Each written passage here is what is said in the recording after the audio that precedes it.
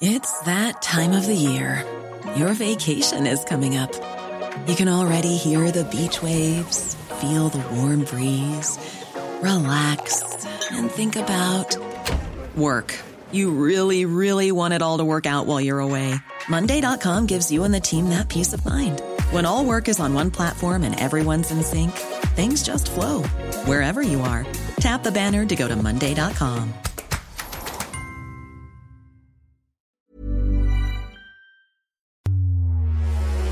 Yes, hi everyone. The Premier League is well and truly back. Just a matter of 17 games since we last spoke to you on the Gegenpod. We have so much to get stuck into, including Liverpool back to almost their very best this morning against Crystal Palace. David Wiener with you, joined again by Thomas Sorensen, Michael Bridges. We cannot wait for this. Let's get stuck in.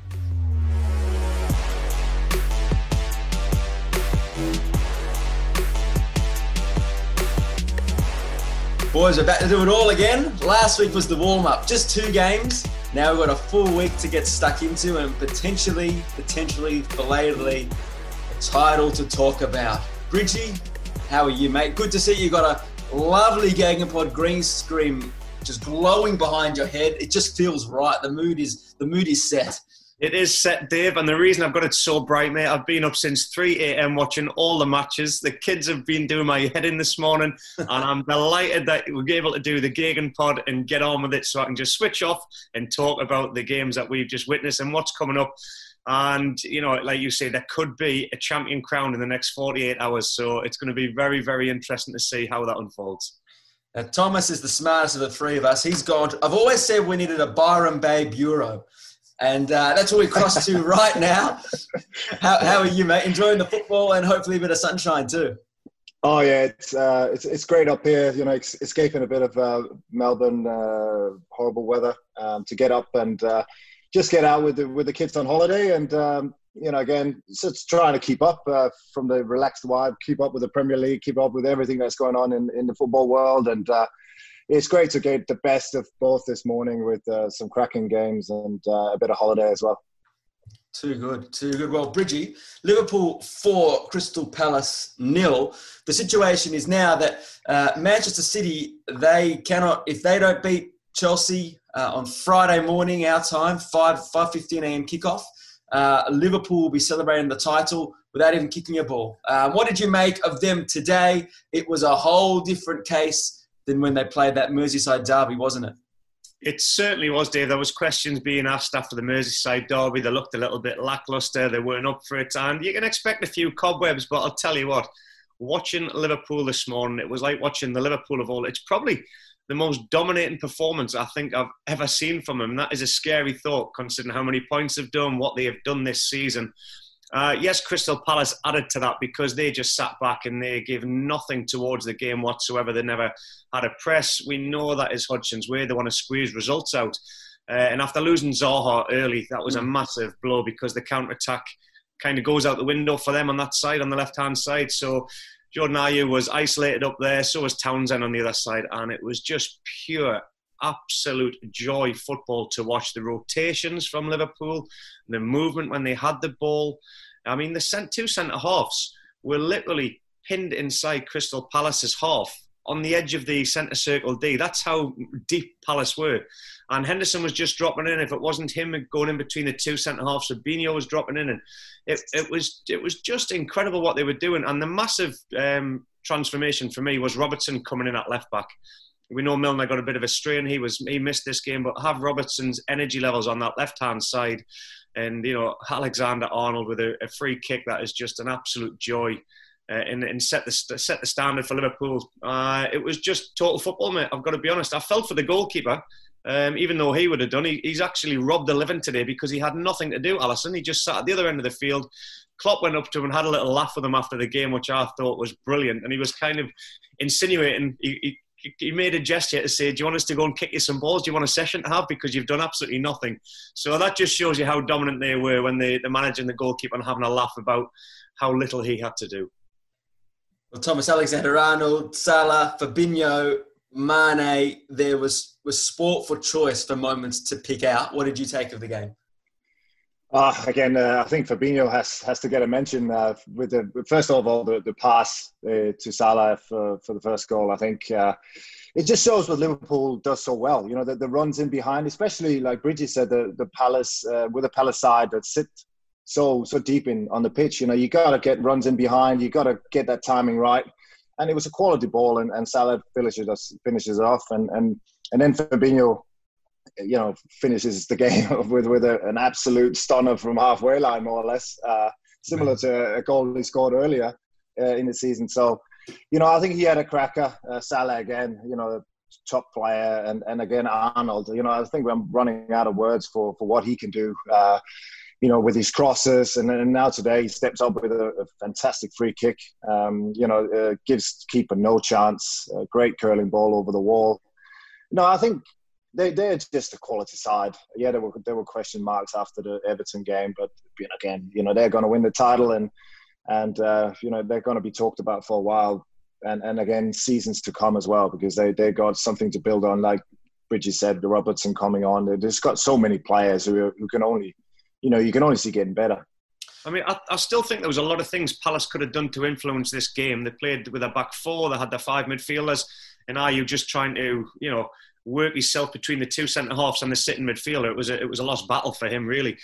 And what Liverpool did so well, when they had Mane and Salah tucking in towards the striker man, Firmino, they came inside, and Alexander-Arnold and you saw Robertson go up to make an attacking 5.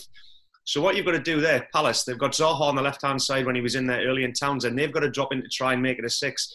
And when Zaha went off, they just seemed to lose everything. So the back four, even though they've got the support of the midfielders to drop in, they didn't do that. It was so lacklustre, because you can say, were they being lazy? Did they switch off? Or was it just total quality movement and understanding when and where to do it from Liverpool? So there was 2 things. And then the free kick, we talked about Alexander-Arnold. Tommy, you're a goalkeeper. It was a superb free kick, but I just question again, why, if you know he's a right-footed player and he's dipping one in over the wall, you've got your smallest players on the outside of the wall? I just didn't get it. I just thought there was a lot of things. Palace, it was they looked really, really shell-shocked today, and there was a lot of mistakes that is not normally like you see from a Roy Hodgson team when they set up. So credit Liverpool no end, but there was a lot of things Palace did very wrong today. It was interesting. I thought one of the takeouts from the Merseyside derby was, okay, Liverpool knew they were quite close to the title. They didn't have to come out and play a million miles an hour, but lacking the atmosphere and the furnace and the helter-skelter football that Klopp loves to play, he even admitted that, you know, there was something missing. But today they showed they can flick a switch and show how versatile they are. You mentioned, Thomas, that we'll still be looking at this side for years to come and all that. I wonder how you think they will be assessed as we enter their coronation over the next few days, just given how strange the last 6 months has been? Yeah, no, again, they'll be in the history books. That's what counts ultimately. But again, it has been a strange season. They've been so dominant. You know, there hasn't been that excitement that will be shown. You know, like we keep seeing the Man City goal, Aguero scoring last second. And that's what everyone remembers. And people remember that year for that exact moment. This year will be different. Again, some people will question, you know, the lockdown, that it wasn't really a truthful season and all these things. But you know, in 10 years' time, Liverpool will be there with their name. And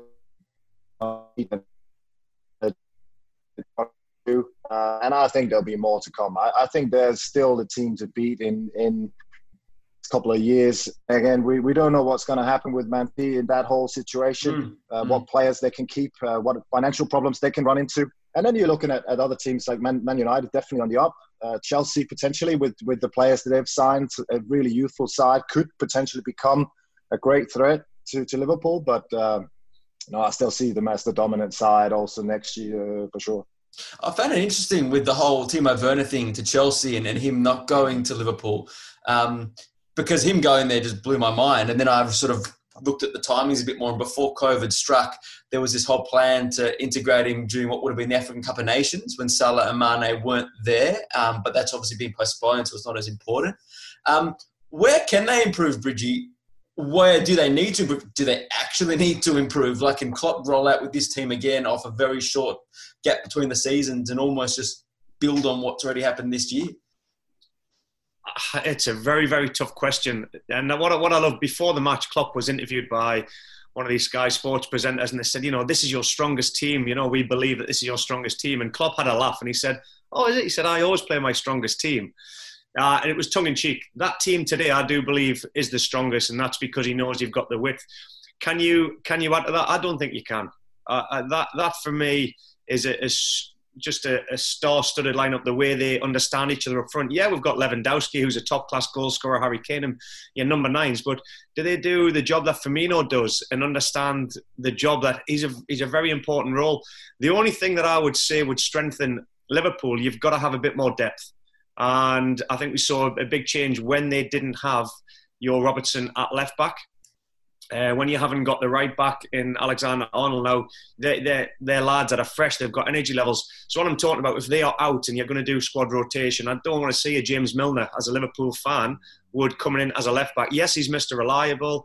Can he do, and I just think they do need another number 9 that will support and is happy to play second fiddle to Firmino and push him. But then players are very hard to find, because if you want the top class strikers in the world, they're wanting to be playing every single week. So it's going to be it's a very, very tough situation that Klopp finds himself. It's a great situation, but it's a tough one when you're trying to replace these players that you've got and not disrupt them, because I just think that they are flawless at this moment in time, and the dynamics are there for that starting 11. I wouldn't be touching it. I'd just be looking to strengthen in the areas where I just feel they haven't got enough depth. That would be, because you don't want to upset the ship. You know what I mean? The last thing you want is somebody coming in and being that number 9 and it's not working. Yeah, but going back to Timo Werner, I think I think that's what he's looked at. He's had a great time in his career, coming obviously on the back of some great years, goal scoring wise, and again going to Chelsea, he's going into a situation with Giroud, 33, I think he is. You got Willian, Pedro leaving, and just a great opportunity within a young side, and he's a young player to be able to build something, build a reputation, play week in and week out, and continue that goal scoring form. Where at Liverpool, like Bridgey said, he wouldn't go in as a number 1, number 9. He would have to wait in the wings and wait for his chances behind Firmino, and I think that's played a big part in his decision. Even though I think he would love to go to Liverpool, but I think for his career he's chosen Chelsea. And that's smart. I like when players do that. I look at the lad Haaland that did that at Dortmund.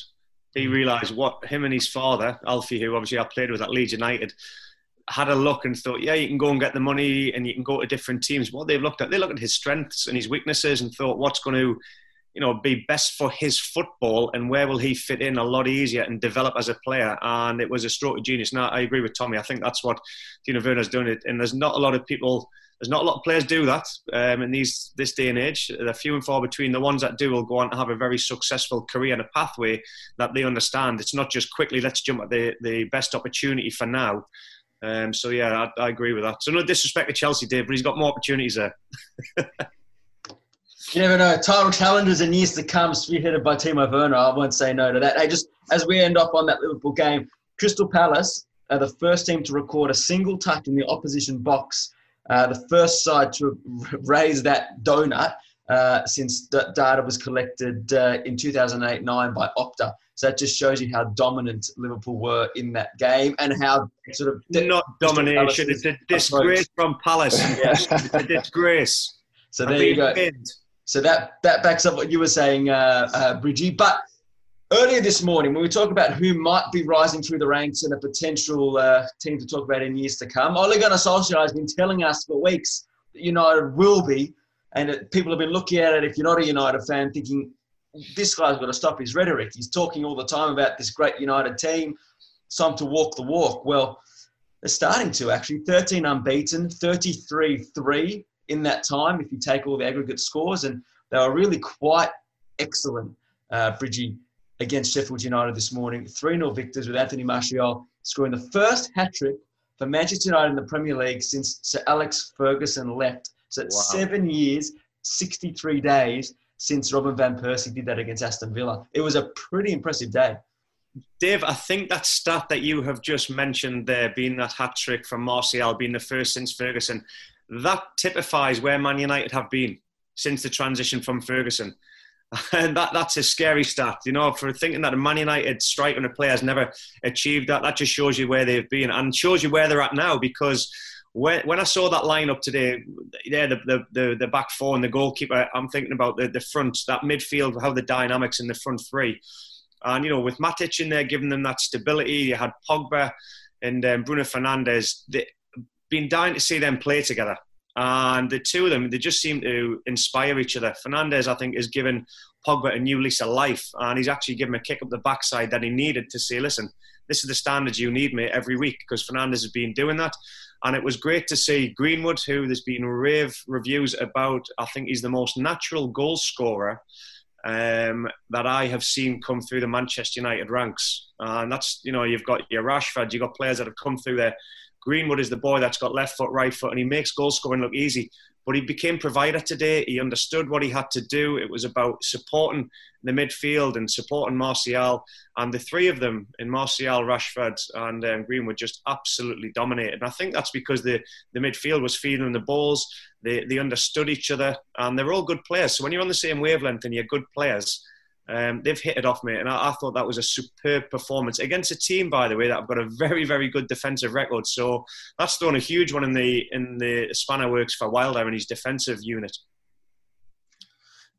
Yeah, we'll touch on Sheffield United in a second, but keen to hear your thoughts on United, Thomas, especially because you hinted last week you were very excited about them, and now we're starting to see it. It's starting to back up week to week now. Yeah, for sure. And I think the balance between Pogba and Fernandes, where I think in the past Pogba has probably taken too much on his shoulders, had to create too much, didn't sort of have a defined role, but sort of drifted all over the pitch. I think now he can pick his moments a lot more. He's got a player whose primary role is obviously being the provider, the in the box runs, and I think it fits Pogba a lot more. So he can sort of just pick his moments to intervene and can also focus a little bit on the defensive work.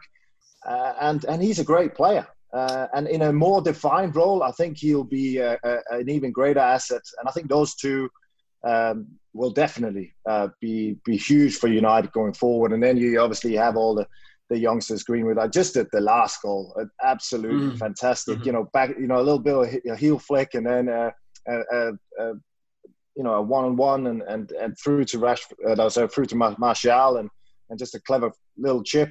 That's just showed the quality and just the awareness and the sharpness of those players, and just the excitement that hopefully United fans can look forward to going forward.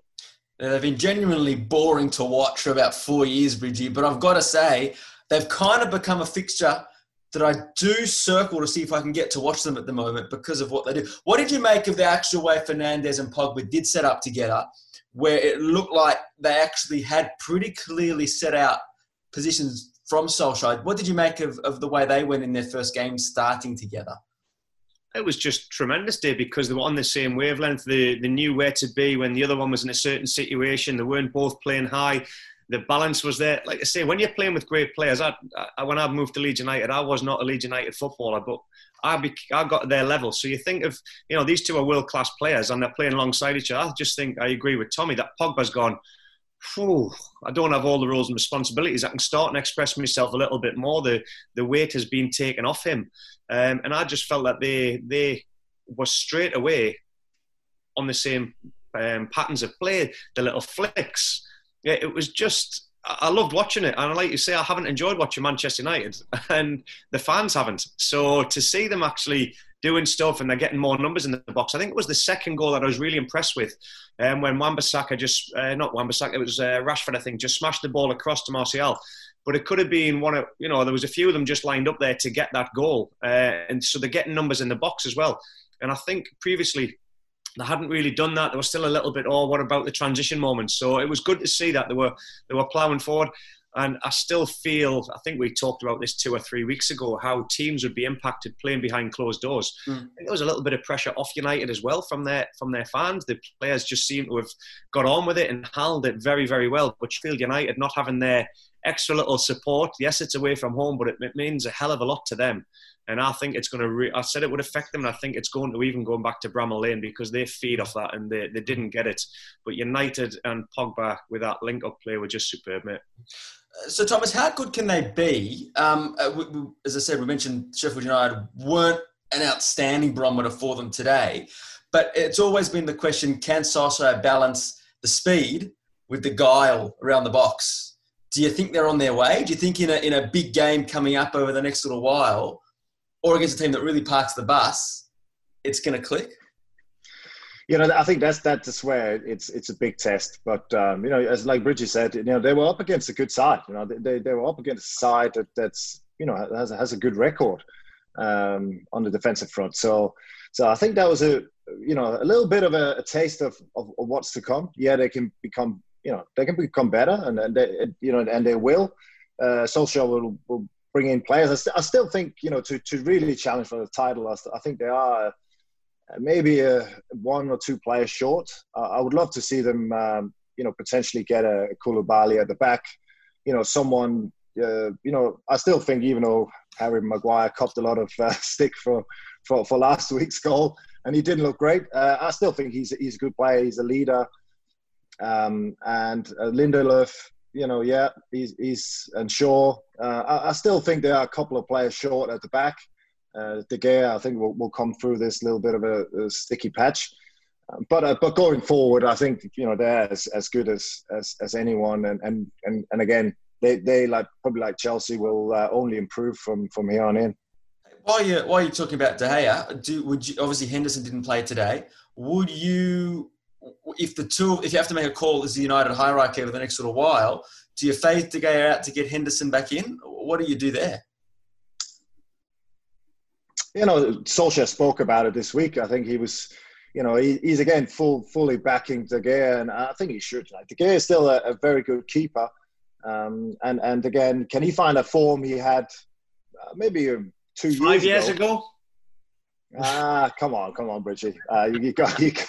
We're an easy target. The goalkeeper. Oh, here he goes. He's put the goalkeepers union flag right. You should have a background. Goalkeepers union.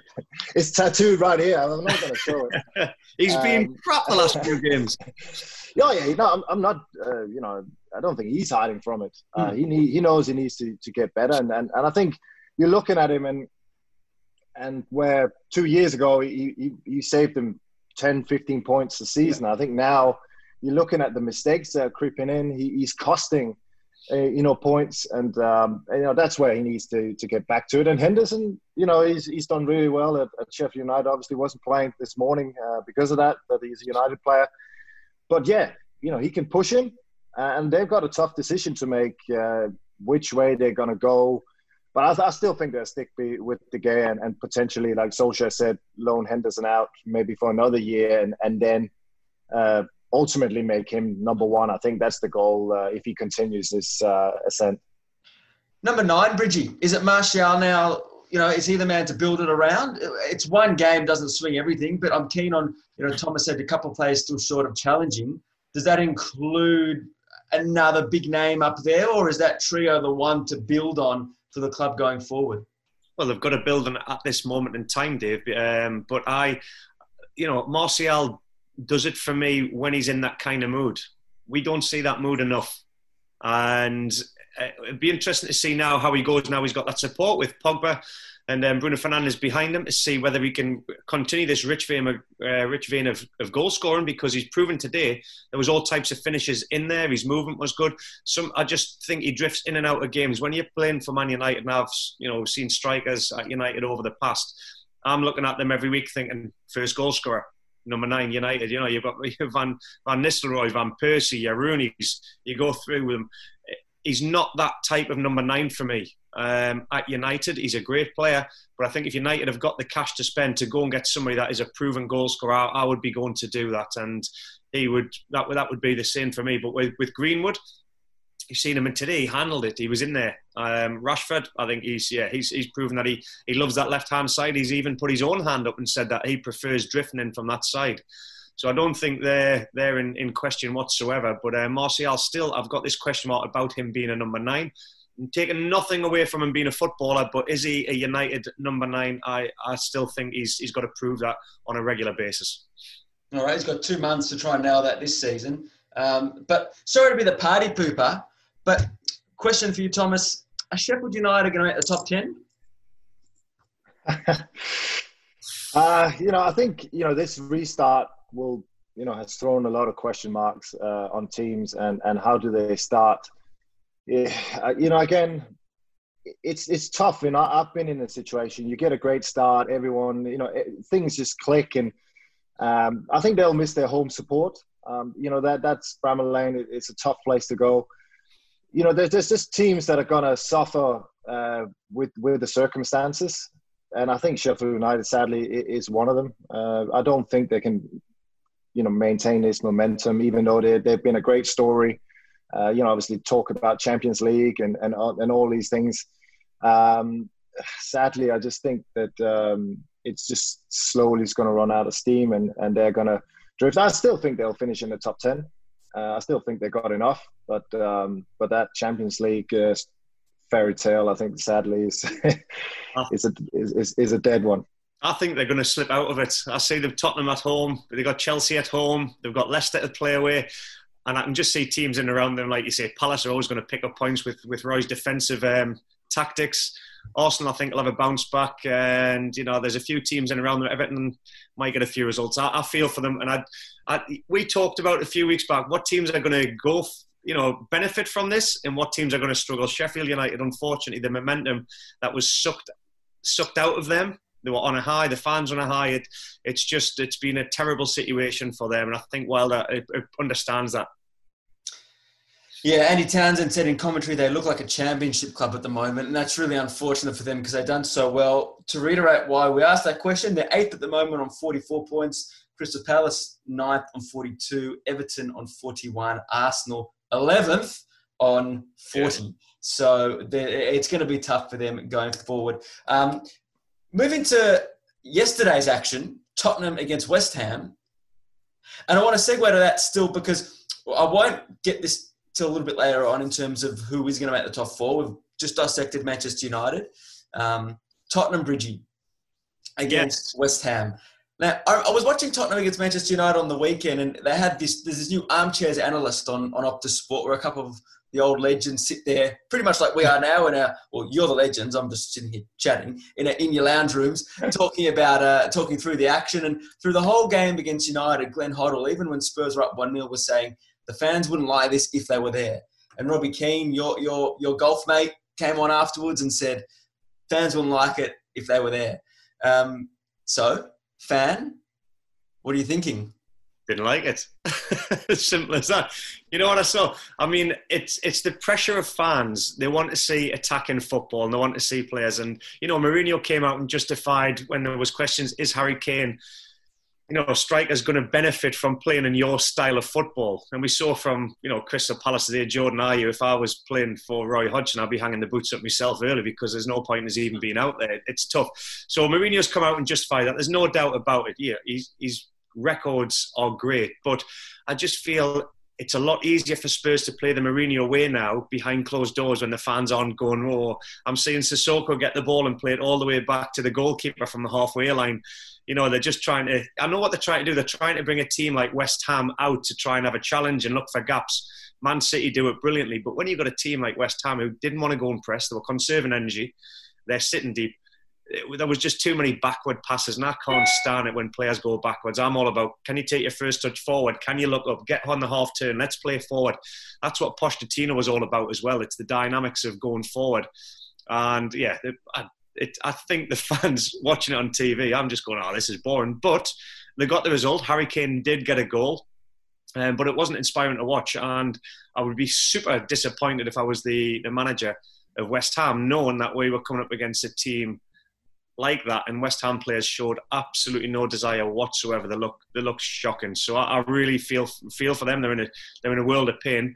In Tottenham, it's not pretty to watch, Dave, no doubt about it. But it was a result, and who can take anything away? Well, it's not like he didn't have attacking riches at his disposal, Thomas. He had Lo Celso in midfield, Dyer who can pass out of defence too, and a front four that, like, it's the envy still of most teams in the competition. Like, they're still a top 4, top 6 front four. Do you agree with Bridgey's assessment? Yeah, we were sitting months and months back, with the Champions League, and we were talking about obviously Mourinho and how we would think this would pan out. And I think sadly it's just going in the wrong direction. I don't think there's a future there for Tottenham and what they want to achieve with Mourinho. There's too many negative storylines now, and Ndombele has come out and he doesn't want to play, and that's one of the biggest signings. The club looks to be in a bit of a financial stride with lack of income, and obviously all the NFL games and other games and concerts that the big outlay for the new stadium hasn't sort of brought back in. Mourinho was even questioned if he wanted to take a pay cut. And the storyline they created was, yeah, of course I will. Bergwijn, you've got Son, obviously. Even on a budget, quality is non-negotiable. That's why Quince is the place to score high-end essentials at 50 to 80% less than similar brands. Get your hands on buttery soft cashmere sweaters from just $60, Italian leather jackets, and so much more. And the best part about Quince, they exclusively partner with factories committed to safe, ethical, and responsible manufacturing. Elevate your style without the elevated price tag with Quince. Go to quince.com/upgrade for free shipping and 365-day returns. And Kane, you should be able to get more out of that. You said that they've got plenty of riches. They've got enough good players there.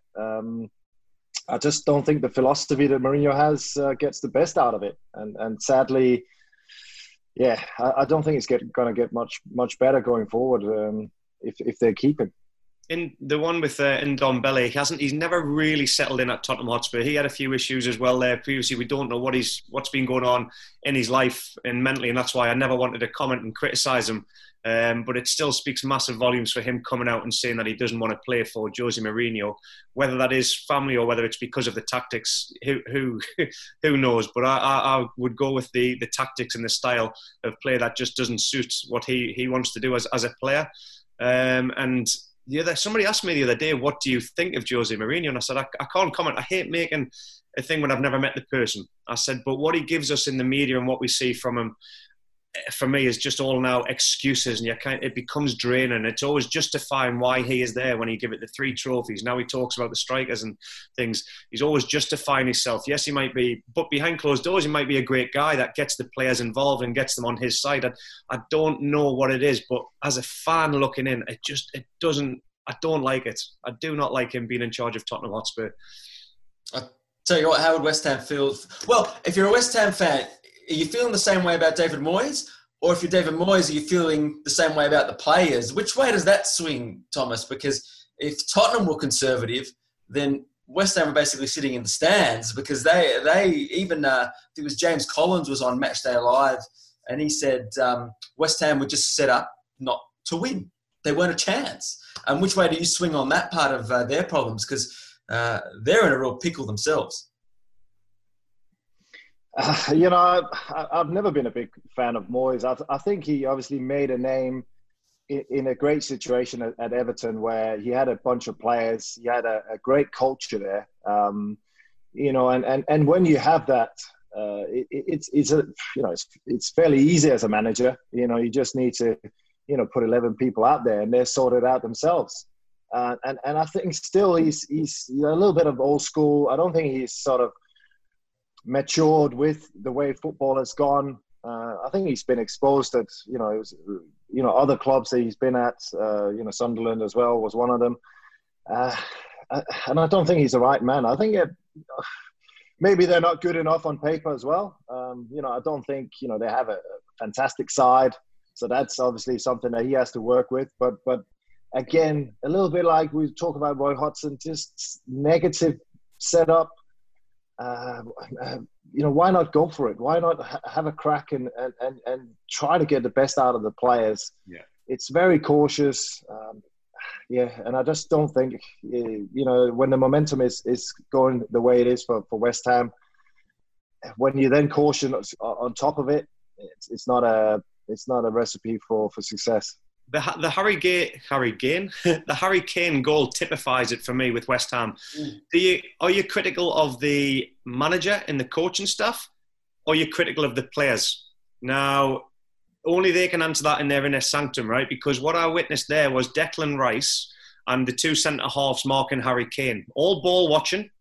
Bearing in mind, one's got a mark, one's got a cover, or Declan Rice marks Harry Kane, screens him in front, and the two cover. It's called the transition moment in a game. So if you lose it, you're on the counter-attack. You've got to be ready for it. They're all ball watching. Declan Rice has got his arms in the air and doesn't have any idea what's behind him. Doesn't know Harry Kane's there. So there's no communication between the players. Have the coaching staff recognise that? And then when the counter comes, the three of them just almost open up and Harry Kane's through, and it's a simple one ball pass through. So it's one ball into a striker that has split that back defence. And then after Harry Kane scores, again, what I see is three players on the wide angle of the screen throwing their arms in the air, blaming each other. There's something wrong with that. I cannot stand that. And I'm not even a fan of West Ham, and I'm looking at that. I hate it when players do that. So the staff have now got to have a look. They'll be analysing that, and they'll be saying, right, we were to blame. We told you to cover like this, or we didn't give you any information. Or the players they've worked on that, and they know the moment, and it's the players that are at fault. Only the coaching staff will know that in-house. But what I witnessed, I thought was absolutely shocking. West Ham, they were shell-shocked. They were throwing their arms up. They were blaming each other, and that is toxic.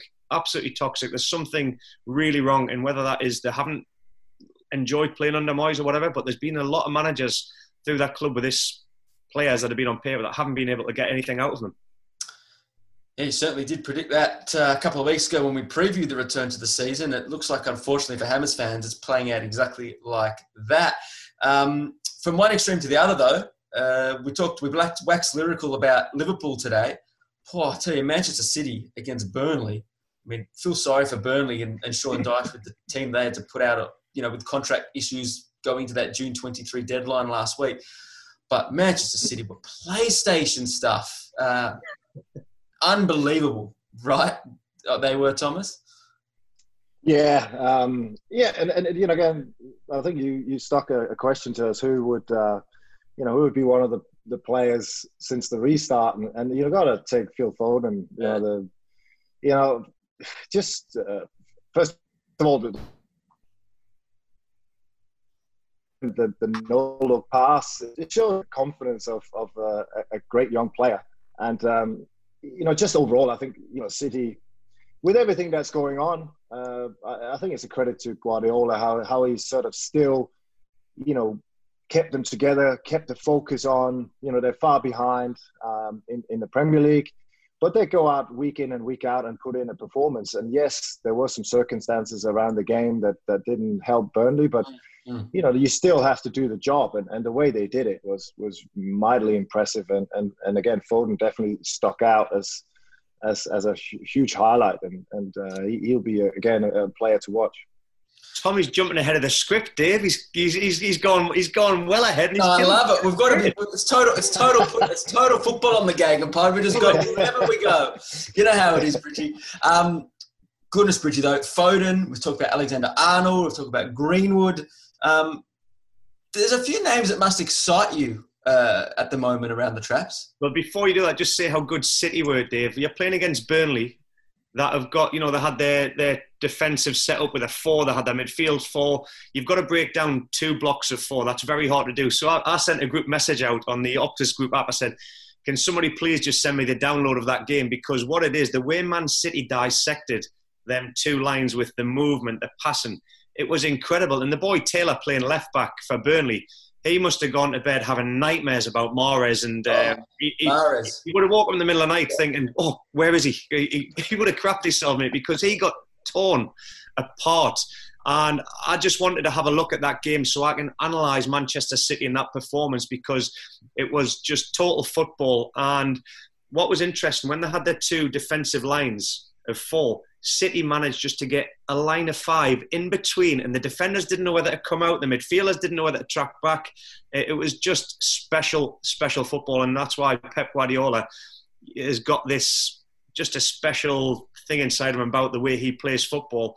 And he rotates, but the players all know how to play the system. So I just thought it was absolutely a masterclass in how you should coach football. Yeah, top. Going back to your question, sorry, mate. Yeah, well, no, look, Foden, Greenwood, who we mentioned earlier, Alexander-Arnold. No, it was just dawned on me, at the moment, they've come back and there's some terrific young English players in really good form. Ironically enough, right now would have been the Euros, but perhaps in a year's time, you've got these young players that are going to be vying for a really, really competitive 11. Yeah, fantastic as well. You think how Sancho's doing as well. I still think Sterling is absolutely flying. He's not as obviously young as what they are, but there's a wealth of talent coming through, and that's great. That is good for English football. And like you say, the more players that come through like that are just the feeders for the next generation of English internationals. And I think we will definitely see the 3 players that we've just mentioned there in the Euros for the next time, definitely. Influential as well. I probably took for granted just what an amazing motivator Guardiola is and how much their squad depth does raise competitiveness, because they've just been outstanding and still alive on the FA Cup and eventually Champions League fronts too. So there's still plenty to play for. But when it comes to teams who haven't been as good, just to look at some of the other results and some of the other talking points so far, we mentioned Manchester United. We look at Tottenham. Is the position that's going to be up for grabs, is it Leicester's? Is that where the season's going to run down to a climax? Because that game against Brighton, they looked a shadow of the team that we saw from them in that first part of the season, where they were second to Liverpool on points. Now they're in the last, I think it's 14 games or so, or 10 games, they're 14th in points. Do you see them being exposed to, say, Chelsea and Manchester United, perhaps maybe even Wolves getting those other spots there, Thomas? Yeah, I think they've been very comfortable, in that third spot for a long while, and when you look at it, the first 2 games, and what you have to talk about is Kasper Schmeichel actually having 2 blinders. That tells a bit of a story. That your keeper had to dig yourself out of trouble on both occasions, and they just seem to lack that momentum that they have. That they had, players.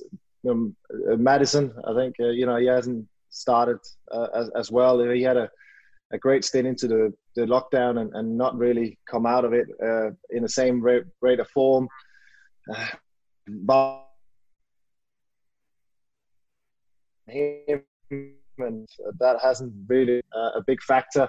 So yeah, I see them potentially with Chelsea. I think a big game for Chelsea tomorrow against Man City. If they can win that, that will create huge momentum and will take them very close to leapfrogging Leicester and get into that third spot.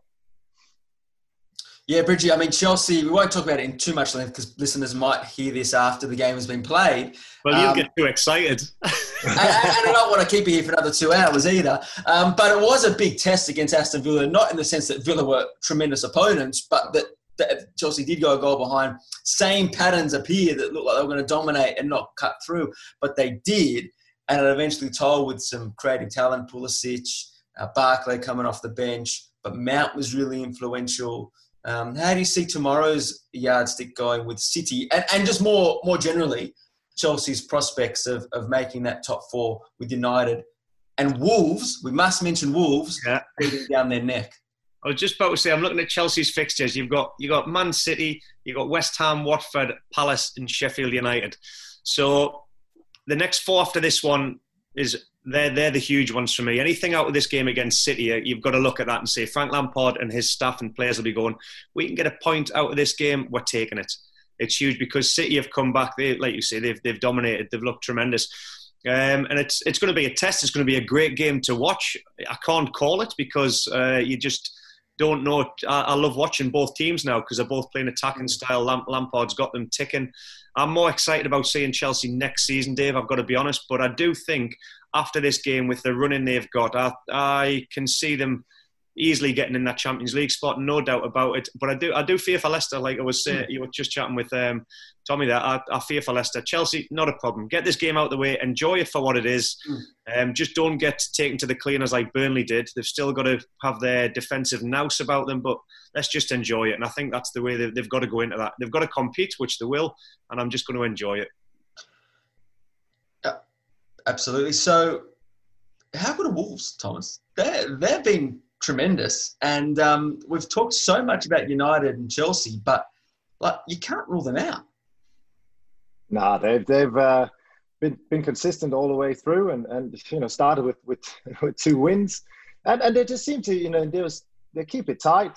That's obviously a base that they work from, and then they you got Jimenez up front, who's in all competitions the leading goal scorer in English football, and then Traore, who's he's always been a fast, quick player, but I think this season he's just taken his game to another level, and again in the first 2 games, again today, just a quick quick step, get that half a yard, and then swing in a perfect cross, and Jimenez just seems to be there all the time. And they just got a great setup. They don't let the other team create many chances. Very disciplined, and just waiting for those chances. And they don't play expansive football like a Man City, but they don't have to. They're just getting the results and have the players that can make the difference at the right time. They're controlling games. The possession that they're doing, they're able to control games. And mainly, if you've seen, like I think it was last year, they were relying on a lot of counter-attack. They were sitting in, they were trying to keep possession when they could. But when they're getting in the other half or the mid-third now, they're able to control. They're a lot more confident. I think they've given them a new lease of life, rather than just relying on a bit of pace in the counter-attack, which we saw them do against Man City as well with Traore this year. So I've been super impressed with them. And I'd love to see United or Wolves really have a crack with Chelsea and Leicester drop out, because it's 49 points as opposed to 55 with Leicester. It's going to be very interesting, because I don't see Leicester picking up many points. I think it'll be between United and Wolves that might pip them in there. I think you might be right. I think with the City asterisk next to their name, it wouldn't shock me if you see Wolves in the Champions League next year, which is what their owner actually predicted when they came up from the Championship, which is actually quite remarkable. The scariest side of that, Dave, is when I'm just looking at the 5 fixture everybody has coming up, and you see Aston Villa's name against Liverpool, you see it against United, you see it against Wolves. I'd be going, they're in a world of pain, mate. I'll have to see.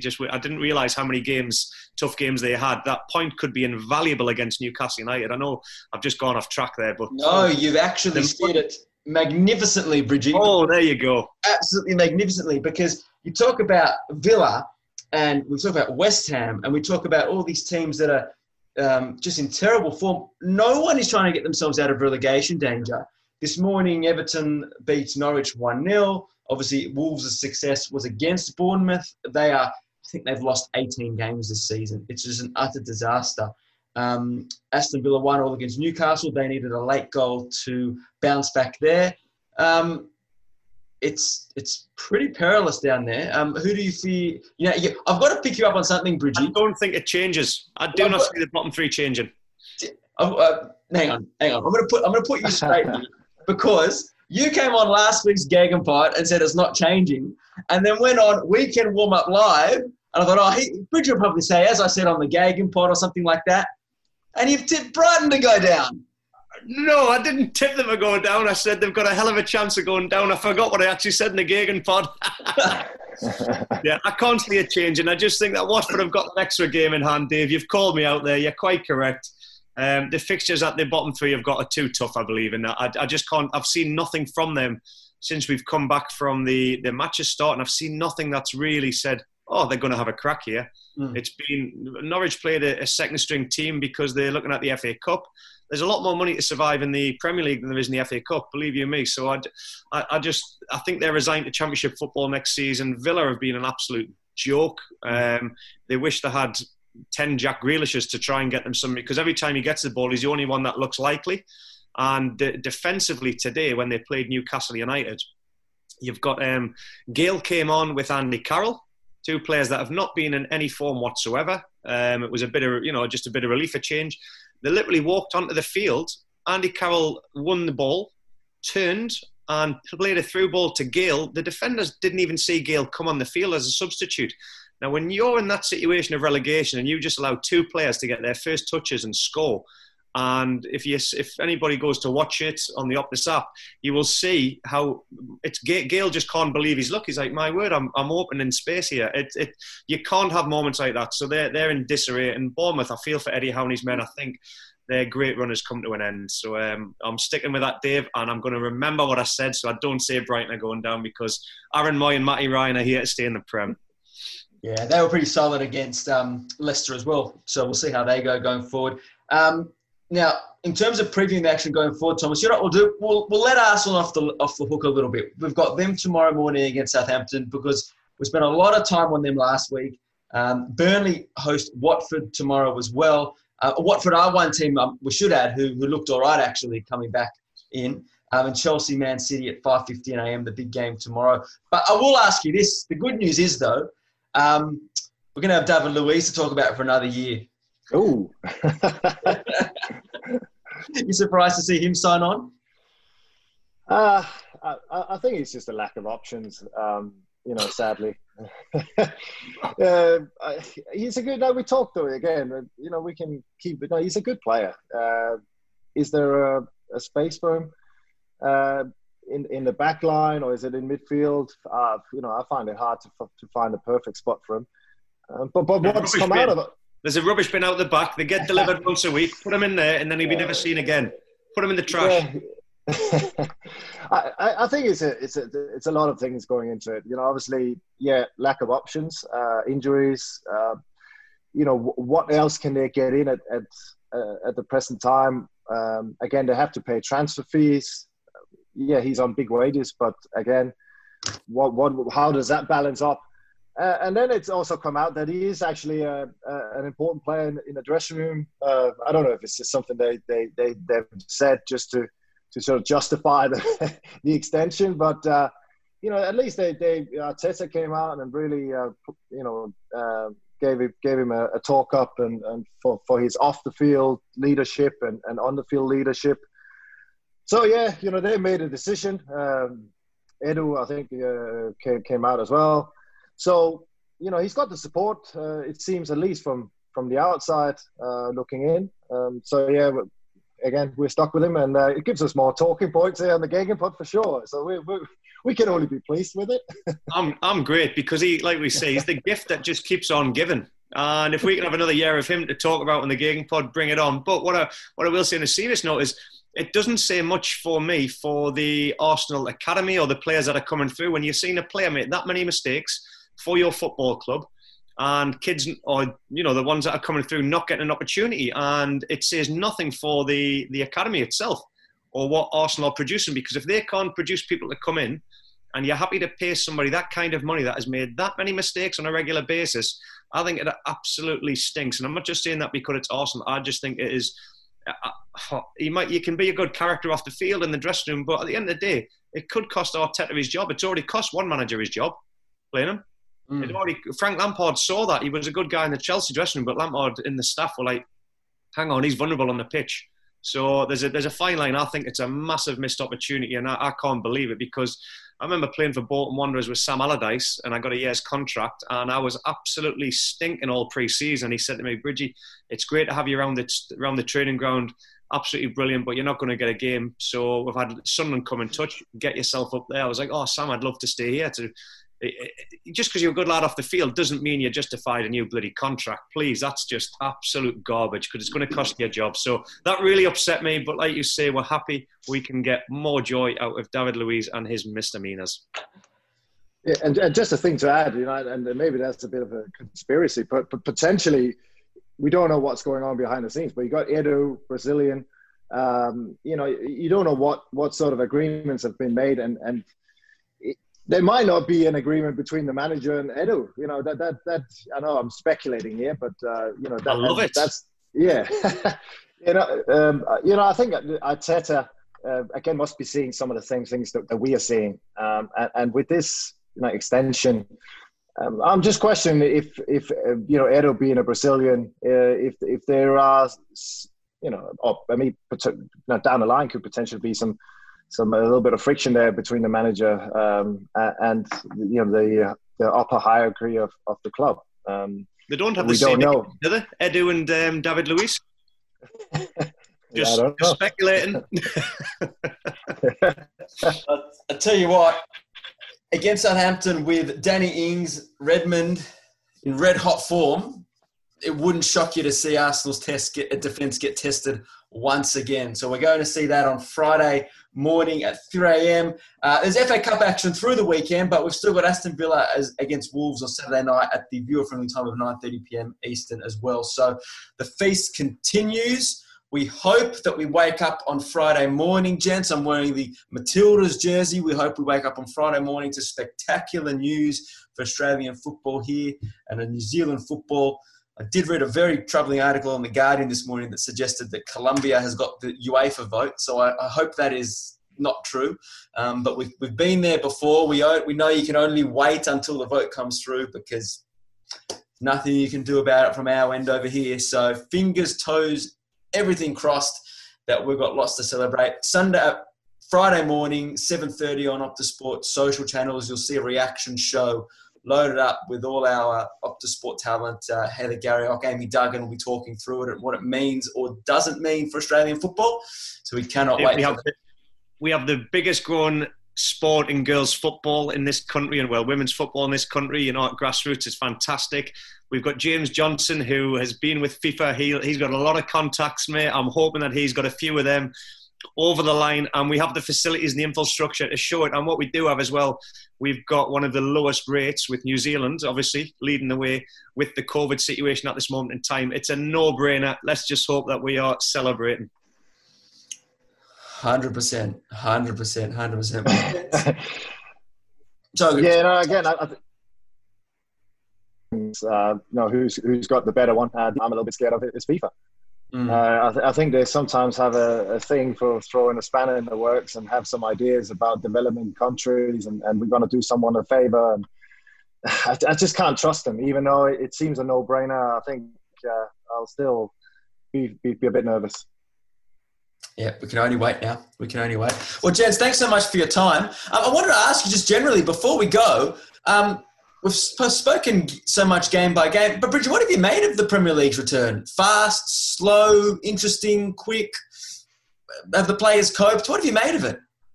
Very mixed, Dave.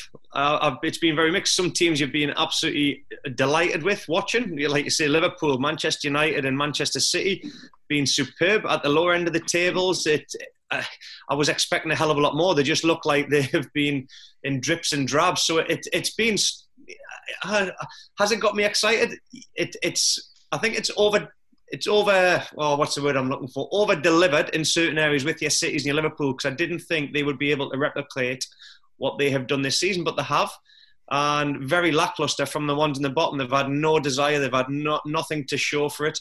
Been impressed with Newcastle. They've come out and shown something. And you mentioned before, Thomas, about the boy Foden.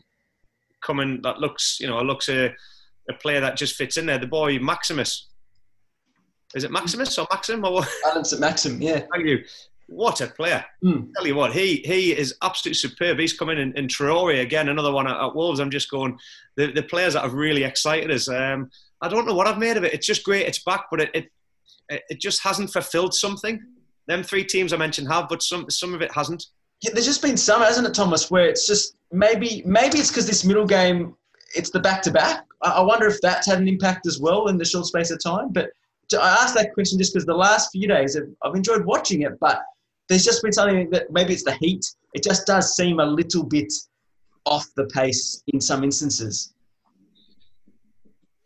I think the fans play a huge role. I think the atmosphere, and especially like we talked about some of the bottom teams feeling, a little bit off the pace, lacking a bit of energy. And I think, I played in the bottom, and I think I know how much the importance of the fans are and that energy that you feed off, especially at home.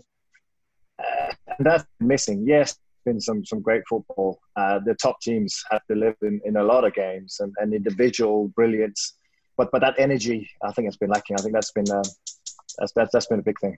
It's been very similar in the Bundesliga, Dave. The teams like your Bayern Munich, your Dortmunds, they've really gone on and kicked on from that. The top teams, they've had something to go for. Again, the Bundesliga, I was surprised how fit and how sharp some of the players came back. But then you go to the middle ones that the season's kind of null and void. They can't get into Europe and they can't get relegated. And they've had nothing to offer again. So it's just been hitty-missy. And that's how I feel the Premier League has been. And I think Thomas has hit the nail on the head. The teams that have needed a little bit of a lift and a kick haven't been able to get it from their fans in that instance. And again, your Spurs, playing the way they've been playing, haven't been getting the jeers that they have been to play this negative football, wanting the opposite.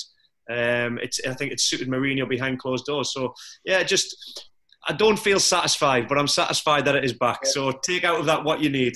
No, I think, and after 48 podcasts, I think I know what you mean, Bridgey. I think I'm with you on that one there. So we'll see. We've got a lot to get through coming forward, and we'll all make a lot more sense over the next 8 games. You know what it sounds like? I think it's like my wife's first date, because the first date that we ever had, she actually came away from that saying, I didn't feel satisfied. You took us for an Indian.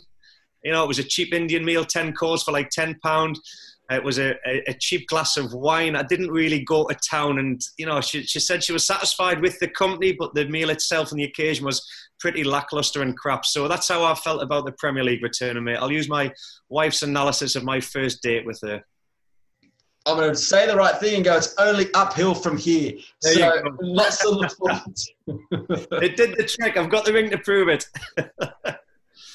Good stuff. Gents, thanks so much for your time today. Great fun as always. And the bottom line is, Bridgey, we've got football to talk about, and that's the main thing. So have a great day to both of you. Thomas, enjoy your time up in Byron Bay, and we'll do it all again next week, if you will. Look forward to it. I'm just jealous Tommy's up there at Byron Bay, mate. I know exactly what he's doing. Out them double doors, straight onto the beach, and he's doing his paddleboard and he's doing his cycling. Oh, mate, what a life. And then a bit of a gaggy pot as well to just top it all off. Perfect. Gents, have a good day. Everyone out there, thanks for listening. And as ever, until the next episode, enjoy your football.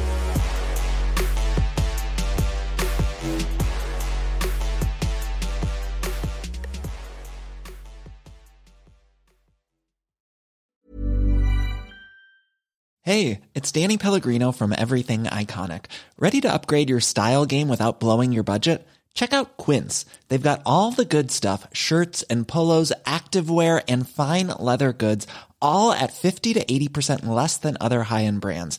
And the best part? They're all about safe, ethical, and responsible manufacturing.